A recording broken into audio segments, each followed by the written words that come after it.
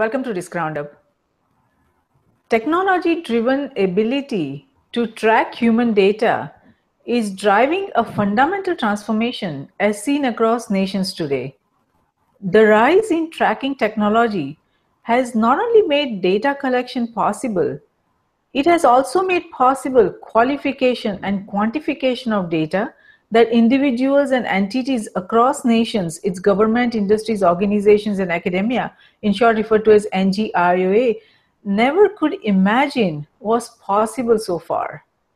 From measuring simple human bodily measures and procedures such as heart rate, weight, exercise routines, eating habits and patterns, sleeping patterns, to monitoring and managing bank accounts, credit card accounts, to healthcare accounts and retirement accounts, individuals and entities across NGIOA can now quantify, evaluate, and understand what matters to them.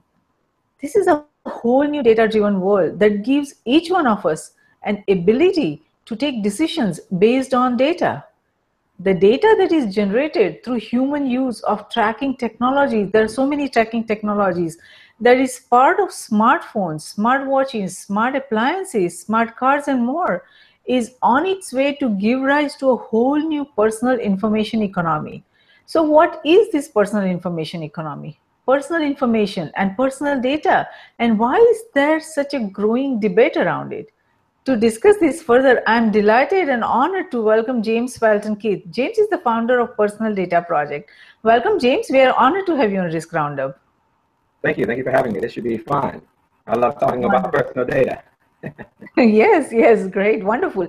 So, James, a growing number of people from across nations use so many different kinds of tracking applications daily. These tracking applications, they automatically, without even the knowledge of the consumers or users, share the data generated to not only the manufacturer and service providers, but also to so many different social networks that are used by individuals and entities across nations, its government, industries, organizations, and academia.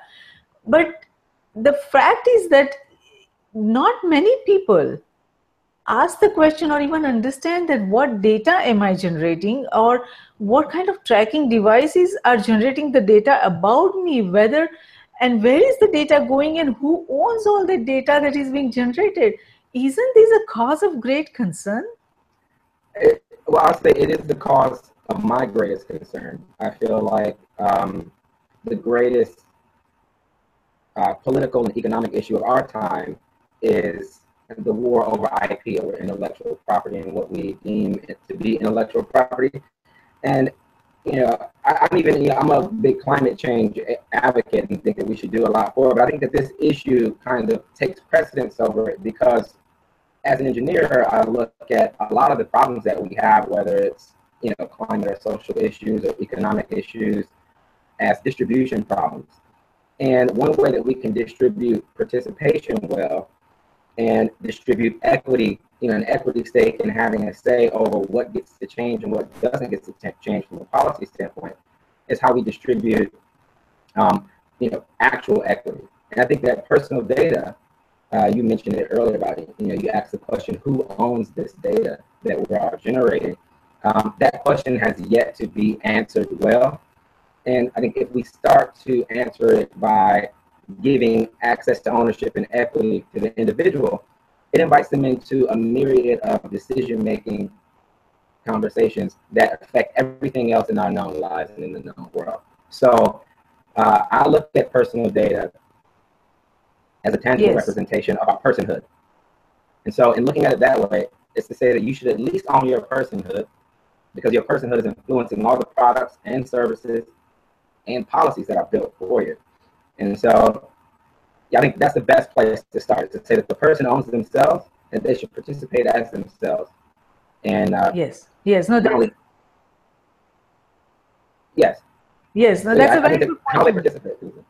Yes, that's a very good point you made, because as more individuals and entities across NGIOA go digital, activities and actions about human lives from across nations, everybody is going online. So the volume of data that we all create, actively or passively, is exploding. So the concern is what happens to that data? What happens to that data, James? What do you think? Well, it's different depending on industry or depending on regulatory sector, right? So I just had an interesting conversation on stage at an event called Money 2020, which is a financial technology conference here in the States and also in Copenhagen, and it'll also be in China in a few months. And in that conversation, I coined personal data as a currency. And I invited a woman on the stage who founded the Personal Data Ecosystem Consortium. She was one of the participants in some seminal papers that the World Economic Forum structured that identified personal data as an asset class. And in doing that, they started to divide personal data by industry. Yes. Naturally so, because they think about things from a business perspective. But in my opinion, and what we talked about on stage, is I think that it's wrong to divide them up by industry. I think we should divide them up by regulatory body. So, as you pointed to earlier, kind of everything that we do is becoming the Internet of Things. And so we are passively or actively creating data in a variety of different ways. So not only in the Internet of Things, or what we formerly know as the Internet of Things, but also in insurance, in finance, in healthcare, and in geolocation. So those 5 different groups are regulated differently here in the United States and everywhere else. So when you ask where does the data go, it really depends on what type of entity is curating the data. Yes. Yes. No. You made a very important point that data is a currency. That's a very, very important point. It shows that how valuable this data is, and at this point, it is said that the digital world is expanding at a rate of 1 exabyte per day, and each and every one of us, all individuals and entities across NGI are all responsible for this very explosive digital world growth, the growth of the expansion of the digital global age. So both individuals and entities across NGI, every day, all of us, each one of us, we like things, we tweet, we comment, we share, we blog and publish information on the web. And we are using all kinds of equipments, like all kinds of smartphones, smart watches, smart applications, and computers of all kinds. So do you think are most individuals even aware what they are sharing by just being online, by simply going online or getting connected to the internet? I don't think, well, I think that they're generally aware. I'm sorry, are you getting feedback from my microphone? Should I move this? Your quality of the voice is a little bit blurred. Okay. How is this? Is this better? Yeah, a little bit better. It's a little bit better? Yeah. Okay. I think my computer is running too many programs at once. But to your question, apologies for that. To your question, I think that the public is generally aware that their data is being used to make decisions. I don't think that they know the extent to which it is being used, which obviously raises some privacy and safety concerns. But I would say that what they should be more aware of is the economic capacity of that data. So usually when we sign up for websites, if we're just talking about websites, for instance, we agree to let those websites use our data in a certain way. But a lot of this data, a lot of the information derived from the data is able to be resold to other parties. And I think there's an article in Advertising Age magazine this week about a company called GroupM. They're owned by WPP, which is, I think, the largest advertising holdings company on the planet. And it has a certain kind of data that users agree to let them use, but they have created an internal platform where they let other companies inside this large conglomerate also make decisions and leverage the data to build products and services and policy. Now, that's not necessarily a bad thing, but establishing boundaries around what our data can be used for might also not be a bad thing, because it might, on one hand, shore up the quality of how these businesses are using our data, but it also might, protect us from things that we don't want to be solicited on or even have privy to for a variety of reasons. So I think building more robust policy about how data travels, the transaction of data, is where we can be, more effective as a whole society. Yes, very true. And you rightly said that there needs to be some boundaries, because the dominant principle of the digital global age, it seems to conceal the value of the data that we generate, the personal information that we generate, and the data we willingly or unwillingly, knowingly or unknowingly provide to all these tracking devices that we use every single day by just getting connected to the internet. So it seems that the value of these data, the people who generate the data or the individuals who generate the data, they are not getting any benefit out of it. So it seems that there is a massive marginalization of individuals and the data that they generate. So much personal information and data that they are generating that is benefiting the corporations or the businesses, but the individuals who generate the data, they are not benefiting out of that. So isn't this a cause of great concern? Well, yeah, again, I think this is the greatest cause of concern for me. And I think in order to remedy the problem, we have to really engage something that has nothing to do with data. So even though we're talking about data as this mechanism, this how we back and forth, and how institutions are using individuals' value, I think we have to do two things. Number one, we have to differentiate what from creation. So normally when we talk about value, the common language is create value. We always have to create value, etc. But as we know, because human beings are just Internet of Things themselves, because of the data that we have to start acknowledging that they just contribute value. So their value is intrinsic. An intrinsic value created, we have to be able to allocate value that is generated from their contributions back to them, which is, in my opinion, why we don't want to thoroughly anonymize any data ever, because we want to know what you created. This is the value pool or value chain that you've contributed to. That's number one. And that's a paradigm shift, I think, in thinking. But the second paradigm shift that we have to have in thinking, which I think we're on the cusp of now, is how we assign ownership. So I'm a capitalist, for instance, and I think that capitalism works well if we compare it to its predecessor, which was feudalism. And given the time when capitalism really emerged in, say, the 15th and 16th century, we got away from land rights and name rights for people to own things to owning capital being a good way to distribute value. And the world grew as a result. Some great things happened and some bad things have happened as well.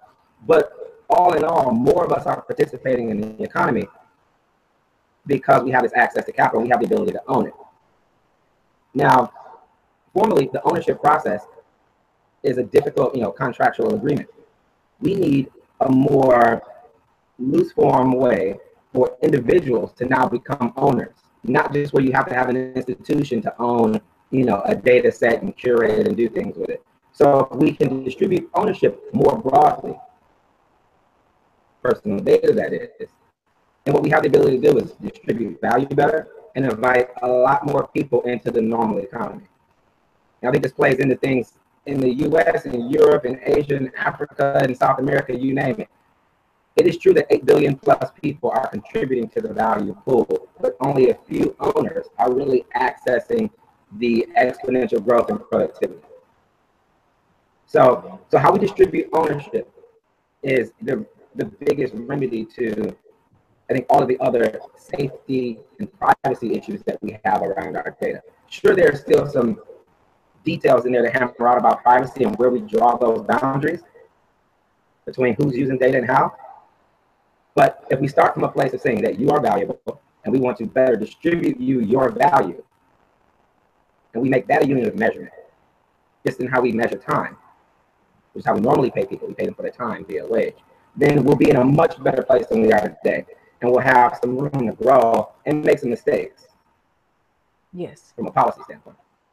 Yes, no, you're right about that, and that ownership is the key. And Yeah. because, as all of us, I mean, there is a large amount of population across nations that goes on Google, that uses Twitter, that uses Facebook, LinkedIn, and they are basically Yeah. becoming. We all are basically becoming a product to all these large corporations. So. There is, it seems that especially in European Union, there is now a shift towards more considerable personal data collection Yeah. and selective sharing, but we don't see that much in United States. Where do you see this shift moving? Well, the reason we constructed the personal data project is really to do just that. We want to see legislation more similar to the GDPR in Europe. We want to see the government acknowledging people's personal data and housing it in a way that the Indian government does, or at least maybe have private companies be able to offer the ability for individuals to do that. So I met a really great firm a couple of weeks ago called Digi.me. They have a platform where you can build your own data locker, and there's so many other firms like it. Personal Black Box, Data Coop, Vault, like there are bunches of them. The problem is they don't really have a market right now to give you your own database where you can manage all of your information. And it's because people don't know that there's a value proposition. People don't know that they have value first. Like, that's more of a culture. It's a cultural conversation that we need to have, aside from the conversation about privacy. Yes. So the privacy conversation is a business conversation. Yes. But the idea that you have value is something that people usually only hear at their places of faith or worship, or they hear from their parents. My mother told me I was good, so I believe it. Yes. That sort of thing. So I'm not sure the United States will use the government to manage people's data in the way that the Indian government does. But I do think that they can help with policy to usher in a new genre of companies that help us all manage our data better, but also help us, proliferate it. Because even though we talk about social data, some of the biggest value blocks of data are wrapped up in like our medical data or our financial data. So when I started the Personal Data Project, it was really after I finished a project at Harvard called the Personal Genome Project that they did a few years back in around 2010, 2011. And what they were doing was taking 100,000 genomes to use them to derive all sorts of new remedies to old problems. So I was willing to give them my tissue sample, my blood sample, because they were going to give me a copy of my genome. And I wanted to know what was in my genome. And at that time, it was very expensive. But yes, that data, they're going to create new things off of the knowledge that they have through my contribution, right? My DNA is not intellectual property per se, because I'm not consciously building it out for them. It's just a contribution. So it's just intrinsic property. But I should be indemnified at 1/100% with everyone else who participated in that group as they derive new solutions to old problems. And this has been going on forever. There's a really great book called The Infinite Cell of Henrietta Lacks. And it's about a woman who died from cervical cancer, who her cells were the first infinite cell line. And the medical community distributed those cells because if you understand cancer cells, they just grow uncontrollably. And as they grow and were compelled to grow, they distributed those and they created cures to polio, remedies to HIV, AIDS, and they kind of were the initial study group of cells for all of the advancements that we made in understanding the human genome. Yes. So trillions of dollars of industry has been created out of this woman's personal data. And she was not indemnified for any of it. I think that's a problem. Yes, that is a problem. And you gave a really good example about the DNA analysis. These days, everyone wants to know their, heritage or their, whatever information they can get from their DNA analysis. So many people are, opting to send their DNA samples, and there is no clear guidelines about who owns the data once we get the report. But after that, who else will, have access to those reports? And there are many other, questionable practices and questionable, serious, trends about in the healthcare sector that is a cause of concern when it comes about data and privacy. And there are many people who would say that privacy should always be a trade-off between what one gives and what one gets. But when we talk about the data ownership, there is no clear guidelines whether we know the data ownership should be defined by the user or consumers or citizens or governments or policymakers. Who has the authority to define those? So that is a question. And especially now when we talk about the blurring boundary between personal life and professional life, Yes. it creates a lot of complex challenges, because now many employers, they don't like to provide their own equipment, like phone especially, and they ask their employees to use their own device and bring their own device to work. Now this creates a lot of complexity, because how do you balance the private and corporate data protection? Because when you are using your personal phone at work, there's a lot of data about the employers that or the corporation or business that you are working, that gets onto that, and that there's also a lot of personal data that gets to the corporation. So how do we create this kind of boundaries, or how can we balance the private and corporate data protection?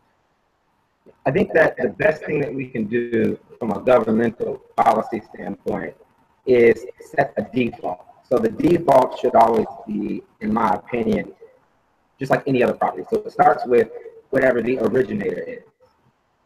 So if any source of data, whether it's an email or it's a tissue sample or it's a financial transaction, if it starts with me, then it's mine. And if I am willing to let you, being another individual or another institution, use it, then I can opt into that, right? Just as you would any sort of other software. I guess when I think about personal data, as it can all be narrowed down to zeros and ones, even the DNA, the letter code there can be broke down to zeros and ones. It's essentially software at that point. At the point it exists and you can see it, it's software. And in my career, I've been selling software for a long time. And the way you sell it is you lease it. Sometimes you have to sell it outright because your customer is too big to want to lease something from you. And I think one thing that we can do from a governmental standpoint is to say that you cannot totally give away rights to your personal data. Even if it seems advantageous to you at the time. I think that general constitutional protection, whether it's here in the States or in India or any other country, right, that they set that guideline. And then from there, law and contract law should take place where you're figuring out how you want to divvy up certain sorts of data. Because I'm with you. When I'm inside of corporations, and I've spent, the whole of my 15-year career consulting with large corporations about how do we map what individuals have done and track its distribution to see how valuable they are. And then we try to streamline process, enhance effectivenesses, enhance efficiencies, and then we see productivity rise. All the while, we're keeping wages the same. Well, we get rid of that job altogether and turn it into a contractor job, right? And you made a perfect example about sometimes when a contractor comes into a company, they use their own devices, they use their own materials, because there's no financial burden on the institution that they're catering to. But in doing that, they're outside of the redistribution of value that happens inside that corporation. But all the while, productivity is growing. So in the way we kind of manage costs from a corporate standpoint, we've locked increasingly over the course of the past 35 to 40 years, everyone out of the value chain, and only people who are owners of these institutions really reap the real benefits as their productivity grows. So I think we start with some defaults but it has to start with an ideal first to say, okay, data is personhood. People have intrinsic value. They're contributors, not creators. And then from those big ideas, build out policy and a legal framework where lawyers can interact. And we will make mistakes. Any nation state will make mistakes. But having adequate legal structure there for people to argue on behalf of victims and perpetrators of ill will, or even unintentional will, right, is a mechanism that we use as human beings. So I think we can manage this just like every other sort of property. Yeah. Yes. As I was asking, that there are some nations that do not allow businesses or companies to keep data more than certain amount of time or certain amount number of months. So even if the consumer would allow it, the nation's laws just won't allow that. But we don't see that kind of laws in United States. What do you think are the US laws about private information data storage? Because let's say you go on that DNA analysis that we were talking about, the genome, that everybody is trying to get the information about their personal DNA analysis, and once you get that report, should not the business who is generating that report be allowed to keep that only for a certain amount of time, and then after that it should they are forced, or they are mandated to remove that information about any individual's the DNA analysis? We don't see that kind of laws here. Right. Well, I'm not sure that they should have to get rid of it because, well, it depends on what their value proposition is, and if they're able to communicate their value proposition to the constituency whose data they have. I mean, but that's my opinion. I'm also of the thought process that I don't think it's a good idea to delete anything ever. I think the biggest problem on the planet is, it might sound ridiculous, but it's death. Because we lose so much that a person is when they go away, and so we lose so much knowledge that came from their goings on while they're here. But to your point about other governments requiring institutions to delete data after a certain amount of time, I think that could be an option for certain sorts of institutions, but the government would have to make a case of that. In the way I know that, like, China, for instance, is starting to require, some institutions to do that. I think they're picky about who they require to do that and who they don't. But I just think that there's a better way to manage all the data that's there, because if I am, a person and my information is at some healthcare provider or some media company or some financial institution or some insurance institution, and they know a lot more about me, they're able to cater to me with products and services that I actually need, and sometimes actually want, whether I need them or not. And in my opinion, that's a good thing, because I need products and services to help my life be better than it was yesterday. So I wouldn't want them to lose that ability. I just want to be able to have the right, like the legal right, to hold them accountable. And not only hold them accountable for adequate or ethical use of my information, but also the right to require remittances from them if I think that I should be indemnified for value that they claim to be creating. So I do think, institutions, groups of 2 or more people, they can create value. And again, the way I think about it is individuals just contribute value. So if I contribute my piece to us as a group, for instance, like I'm learning from you, you're learning from me, we're growing as a result, and we create content as a result from it. If the content is deemed wildly valuable later, I would love to see some of that come back. Right now, I don't have the legal right to insist on that. But yeah, so I'm not sure that I think deleting information after a while is the best strategy. It only caters to, again, that small piece of privacy and safety. It satisfies people somewhat from a safety standpoint, but it's not the big objective. I think the big objective, as we reverse engineer everything that's happening in the world as the Internet of Things, yes, what we're really doing is seeing that value is pervasive, and it's just trading back and forth between all of us. That's the currency piece. And so we want to trap. I want to trap as much as I need at a time so that I can buy food and shelter and transportation, so that I can continue to, be a contributor. yes, absolutely. When talking about Internet of Things, it generates so much data, not only about the humans, but also about their homes or about their cars or where they go. So there's so much data that is being generated. So there is this, again, growing debate about it's not just the individual data, but also the collective data. So who owns the big data? Because there is so much data that is being generated by each and every individual, each and every appliance, each and every entity. It is so much data that is being generated. So who owns the big data? Yes. I think specific to the big data, which, and I think this is a great question because I, in all of my efforts, I try to do my best to differentiate big data from personal data. So big data is made up of personal data. And if it is big, ambiguous data, then I think it's totally fine for an institution to leverage that to create products and services, again, that we need.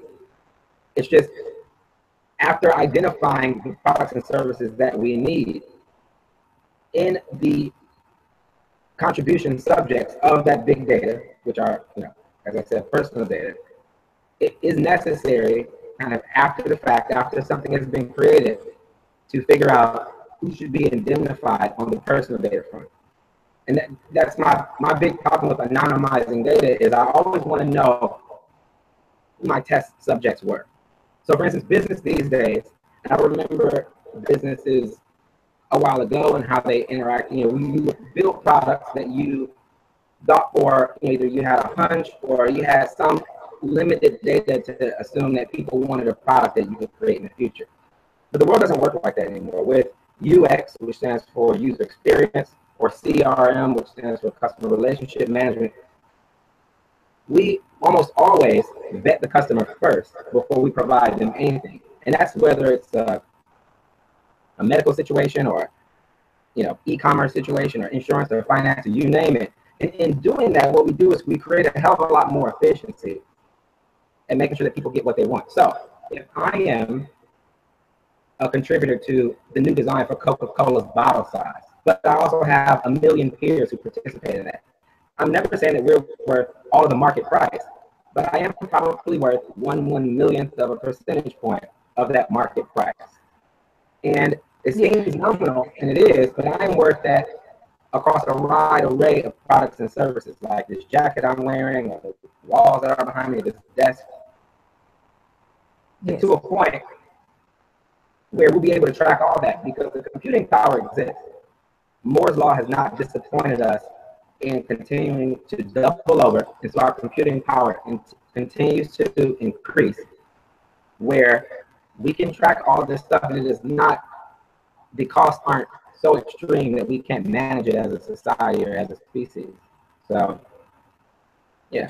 Yes, no, that you made a interesting comment that most of all the big data is basically personal data, individual data that is in a collective form. It's probably big data, but there are as we go forward with automation, we will see the cases where, let's say, in my home, the refrigerator sees that, okay, there is no more milk, so I need to order milk. Refrigerator would be able to go online and connect to the store and order milk by itself, and the milk would be delivered through the delivery services, where the human being, I would not be playing any role in that.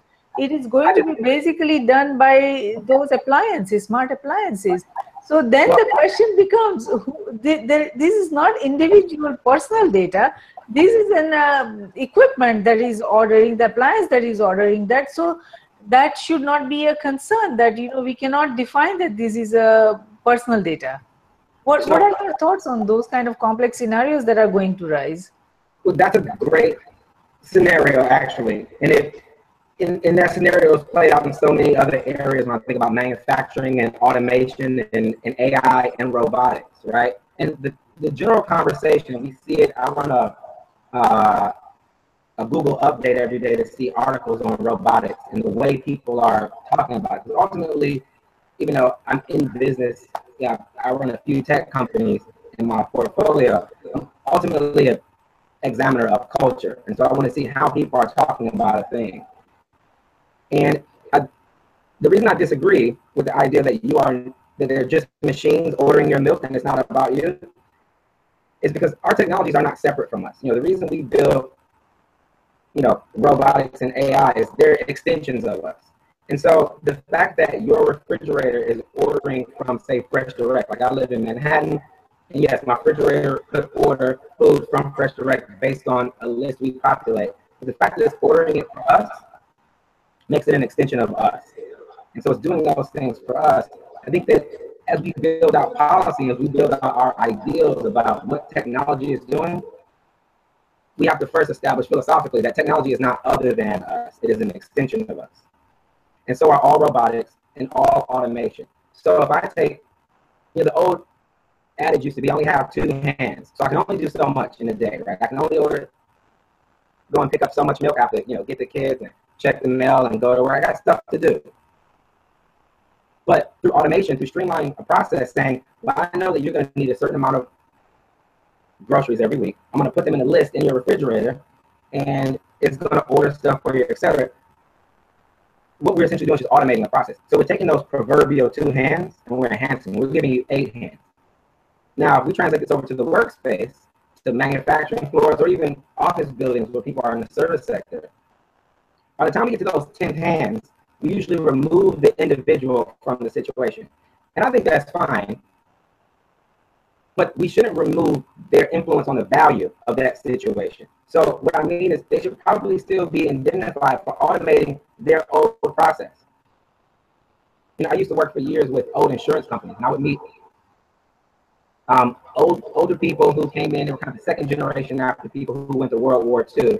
I was shocked. I was going to these office buildings, and it was all women, and I would go, I wasn't used to that. Like, where do all these women come from? And some of the senior people, these EVPs and C-suite executives who were also women, would say, well, the very tip of the 60s, after the women who held down these jobs while men went to war in the 40s, they hired us as they retired out. And so that's why you see a lot of in the service sector, these women went here. And so what we've done is we've taken things like card catalogs and, how we Xerox paper from, yellow sheets for this and pink sheets for that and white sheets for this. And now we call that IT service management.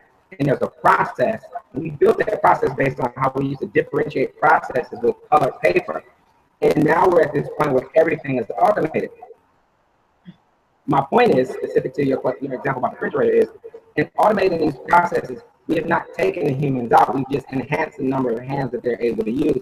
We've enhanced productivity, we've enhanced value, and we've enhanced the amount of money that they can make as a result from these processes.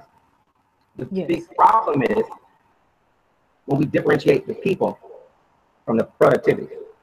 They are not other than the productivity. Again, it's a distribution false, it's a distribution problem.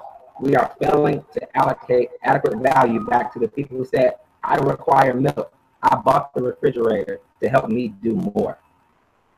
Yes. And I need to be indemnified for that. So I think, again, that's the paradigm shift, is that we have to understand that we've only built these technologies to help us out. What I usually tell people, not to run on, but what I usually tell people about tech is, I look at tech in 3 rigid forms. You have methodologies, which are the most pervasive type. You have hardware, and you have software. Everyone's familiar with hardware and software. They think about their iPhone, that's hardware and software.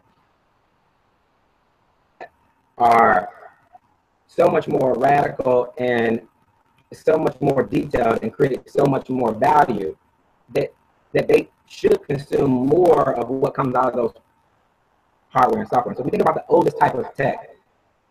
I think the oldest method is language, because we're trying to understand each other. We're transacting personal data just in trying to understand each other and figure out what words will you understand best.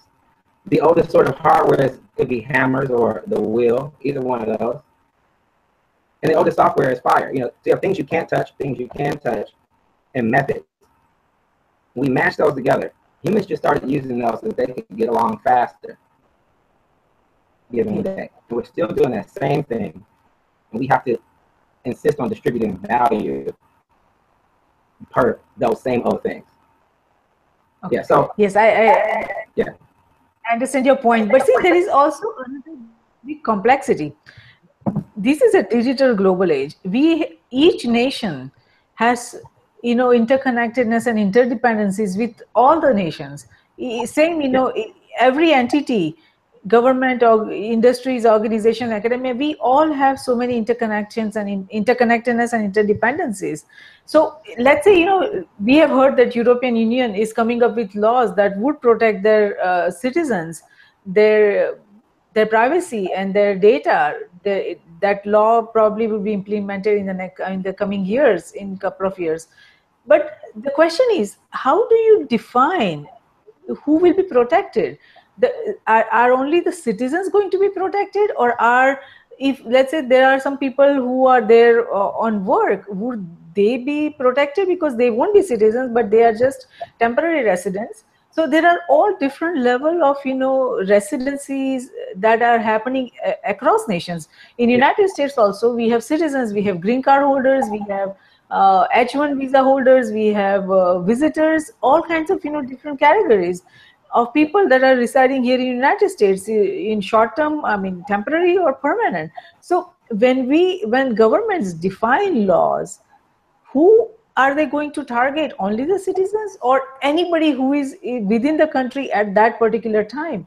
So how are those kind of differences, or how would that be differentiated, or how would that be considered by the governments when they are defining policies? And when any single country defines such policy for data privacy or personal data ownership in silo, how effective it will be, because unless all the nations come together and define policies, when we are talking about such complex and such important issues that we are addressing, personal data ownership, unless we do that collectively as all the nations, we are probably not going to be able to make sensible policies. So you're absolutely right in your last statement, in that if we don't think about things collectively, we are not going to be able to make, I can't remember the word used, but adequate policies. But as sovereign nations exist, they can only design policy for things that, again, it's the same way when we think about personal data, its origination point. So if I'm designing a policy for the US government, I'm thinking about individuals and institutions as two different types of entities that generate information from here. So I want to protect that information it generates from here. Now, you make a good point with the H1 visa, person who's coming here, they're coming from somewhere else and they're generating information here.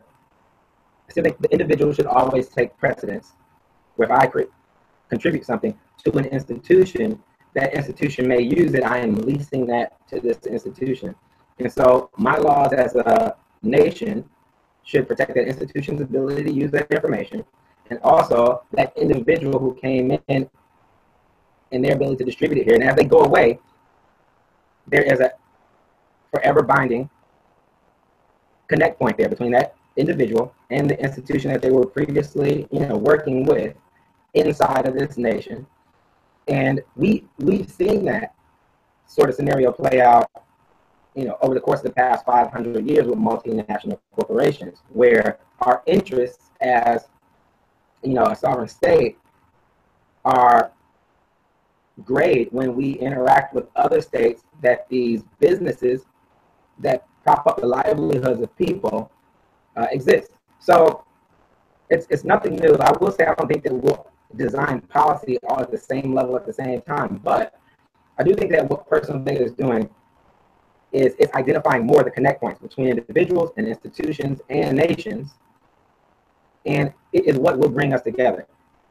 And I think it bleeds over into my point that I was trying to make. I think I did poorly on your first question, is saying that this is a more important issue than even something as big as climate change, because the real problem there is we can't all get on the same page about what actions to take. And it's because we don't all have adequate access to participation. So if I don't have an equity stake in whatever your priorities are, I don't care. But if I do, then I can be incentivized to care more. And so the onslaught of personal data and our ability to adequately identify these connect points, which is a very scientific thing. Like, the way the scientific method works is something doesn't exist until we can see it in some sort of physical text. But the fact that we can see our information transacting and influencing the value in each other, whether we're institutions or individuals, yes, it creates this new space for us to start to come together as a society, and as a species. So in building on that, at the top of next year, actually, the Personal Data Project will be no more. So we incubated the Personal Data Project via the Keith Institute. But what we're merging into is a Personal Data Trade Association, because we're concerned with how this new commodity trades, and what policy looks like behind it. So normally you have trade organizations that want to control policy about their industry, but we think that this asset class is an industry, and we need to advocate for the ethical and equitable trade of it. And so that's what we're going to do. We're seeking to bring together really thousands of institutions that we've been talking to say, we want this to exist as a market because it's an overall good for everyone else. The idea of having 1,000 new participants taking value and adding value from the equation allows them to do things like buy services and products, influence more policy, travel widely, and that makes the economy grow, the global economy grow. Yes. So that's a very important point you made, and I was thinking about it, that when you collect, when any entity or any organization collects large amount of data or this big data, it's not just having that raw data that has so much meaning, because you still have to analyze it and to make some sense out of that. For example, during the elections, there is so much data about the voters that is available, but it's only whichever party is able to analyze it to their benefit, to their advantage, to see the trends, to see how what works for the voters, what doesn't, what they don't like, what they like, and those kind of things. Only if you analyze it and if you are able to evaluate it and make some sense of it, then you will see the benefit of that data that you have. But just the raw data doesn't make any sense to, or it is of no value. So there are a lot of people who would say that yes, this big data is basically collection of individual data. So, but at the same time, just by looking at the raw data, no value would come out of that. Only after doing some analysis, using some tools to make some sense out of that data shows some value. So then again, the people would say that this data belongs to the corporations or the entities or the political parties who are analyzing the data, because they were able to make sense of that. So is that a fair game, that because they were able to make some sense out of raw data, that data belongs to them and not to other people?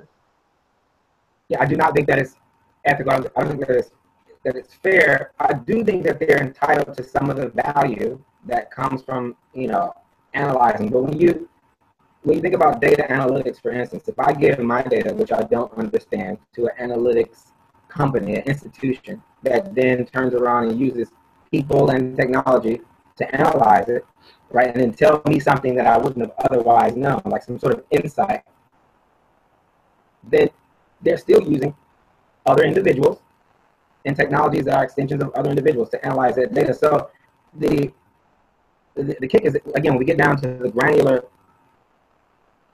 phase, or the granular happening of analyzing this data, we're still using more individuals' data to understand it, right? So if I have a unique skill set for data analytics, because I can make data visualizations. If I code in R and I understand how to use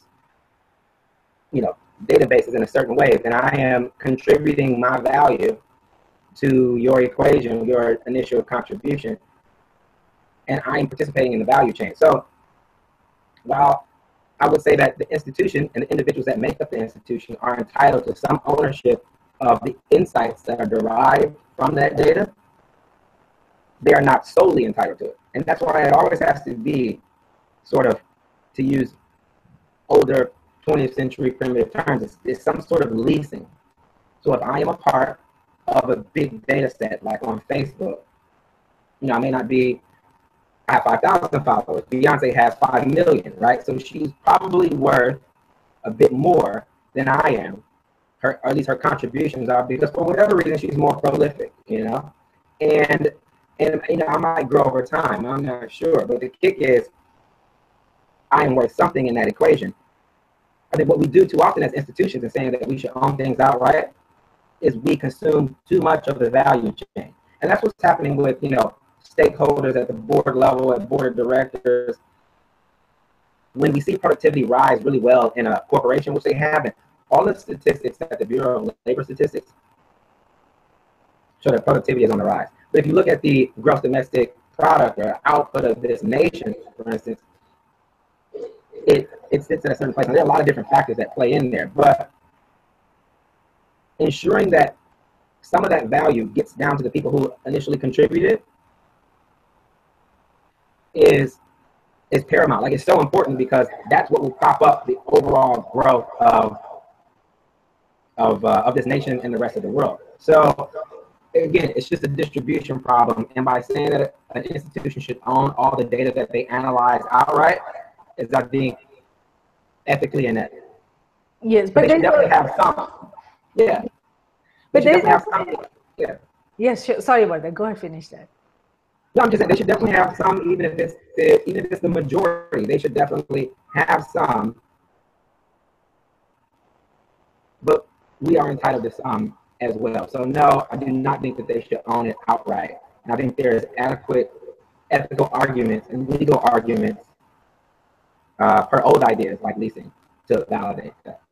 Yes, yes, but the whole idea of a digital global age is so that we have an ability of having, you know, collective intelligence. When everyone is online, there is an ability that we will have all the data available from each and every nation, and we will have the ability to have a collective intelligence to see where the nations are going, what are the big problems that we are facing, and why we are facing those big problems.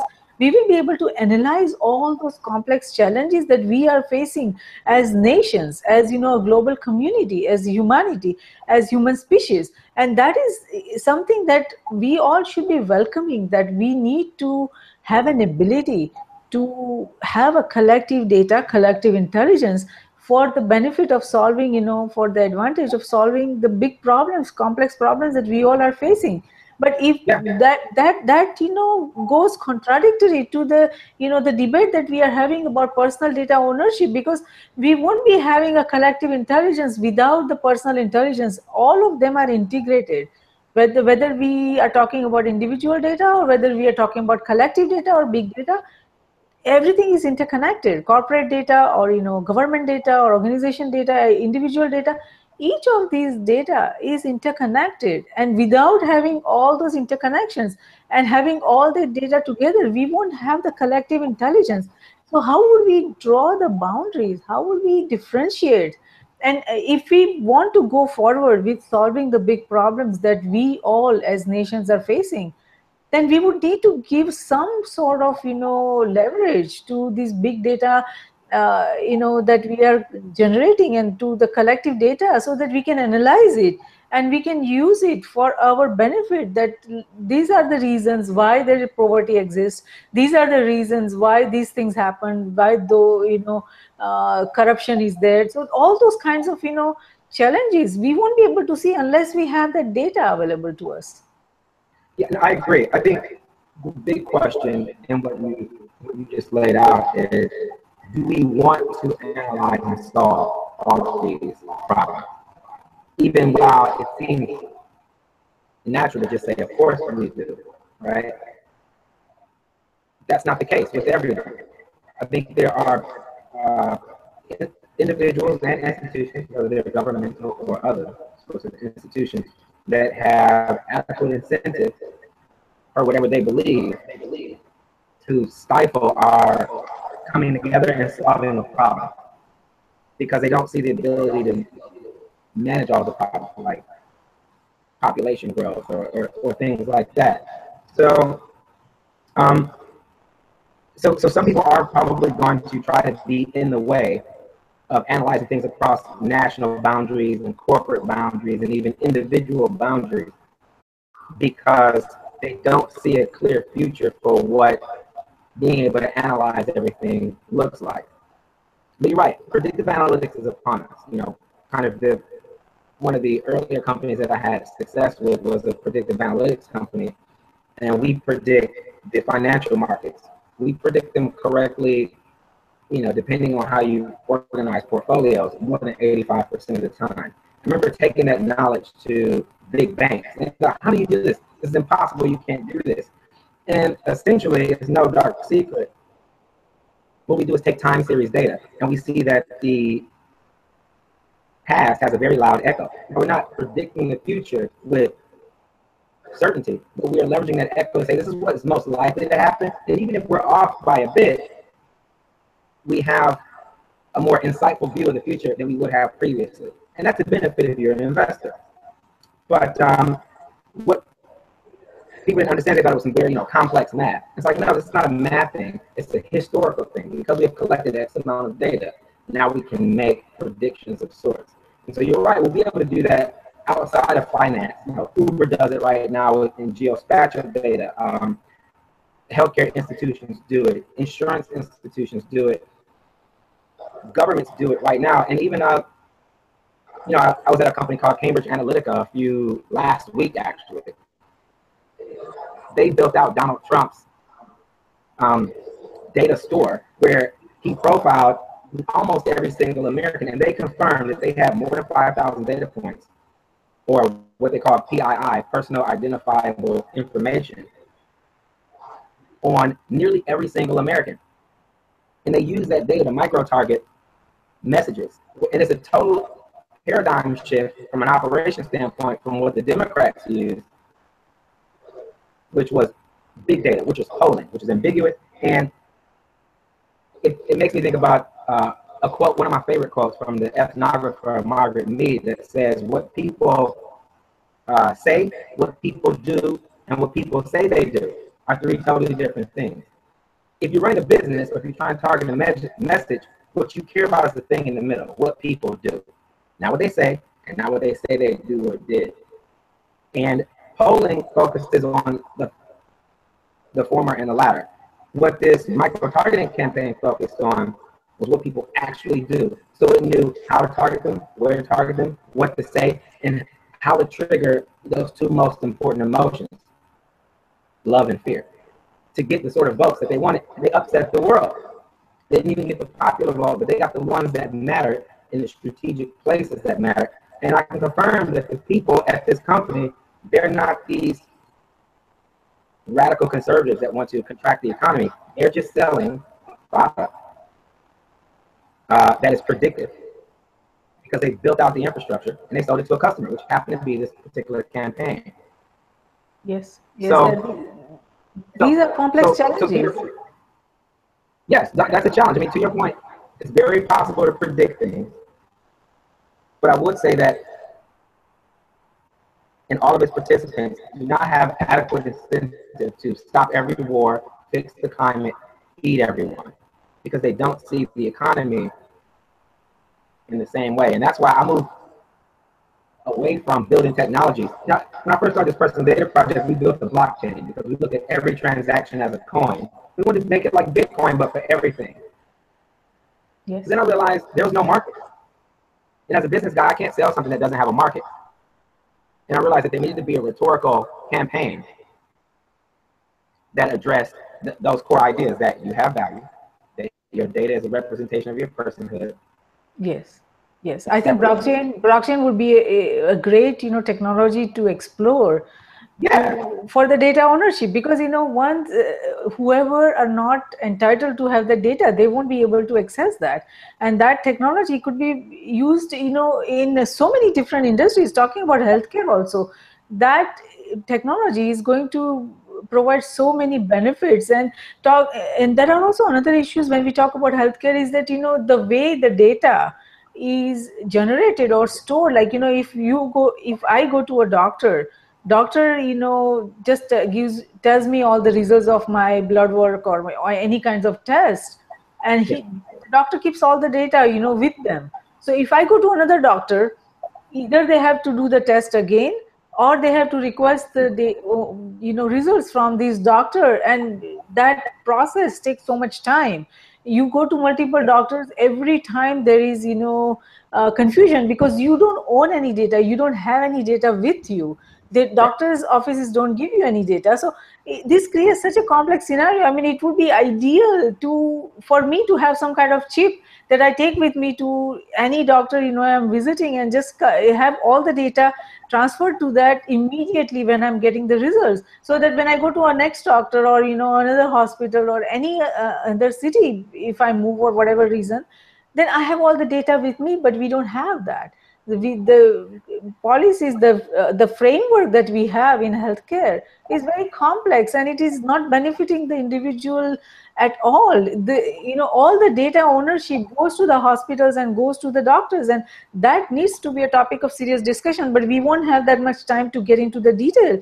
And also, the topic about the financial data, when we use the banks, when we use the credit cards, all that data, who gets, who owns it, who, is allowed to share that information with others, and how much should be shared, all those, complex topics we will need to evaluate in the coming days.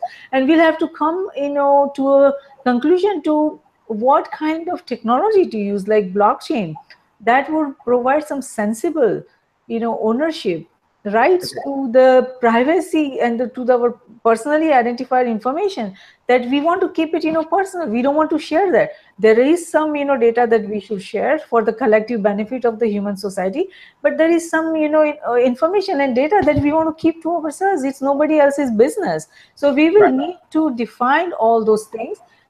You are working on this project, and you have gone through so much analysis, and you have been talking to so many people across, across all the different, industries, and probably, universities everywhere, and government. So what concerns you most when it comes to personal data ownership today?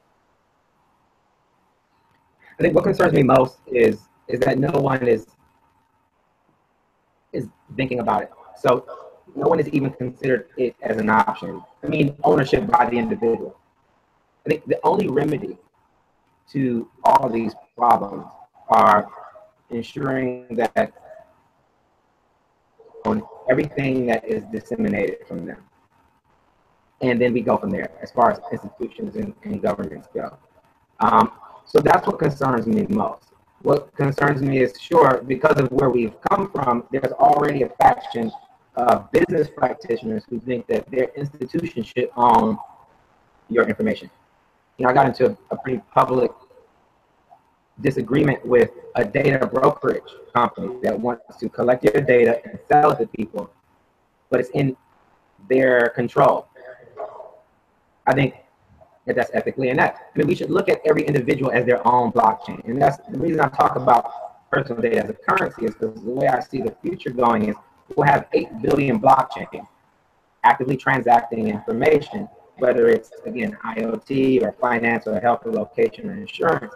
But in doing that, all we can hope to do as product and service creators, institutions who do that, is add for you some sort of application for insight. So that in 2011, one of my firms that incubated Accrue.com called NewOctave, we trademarked apps for insight, because we thought the way the world was going with predictive analytics was everything was going to be geared around insight. And so, but we have to make that a broad global legal precedent to say, sites on my data for me, and I can pay you for the privilege if you require it.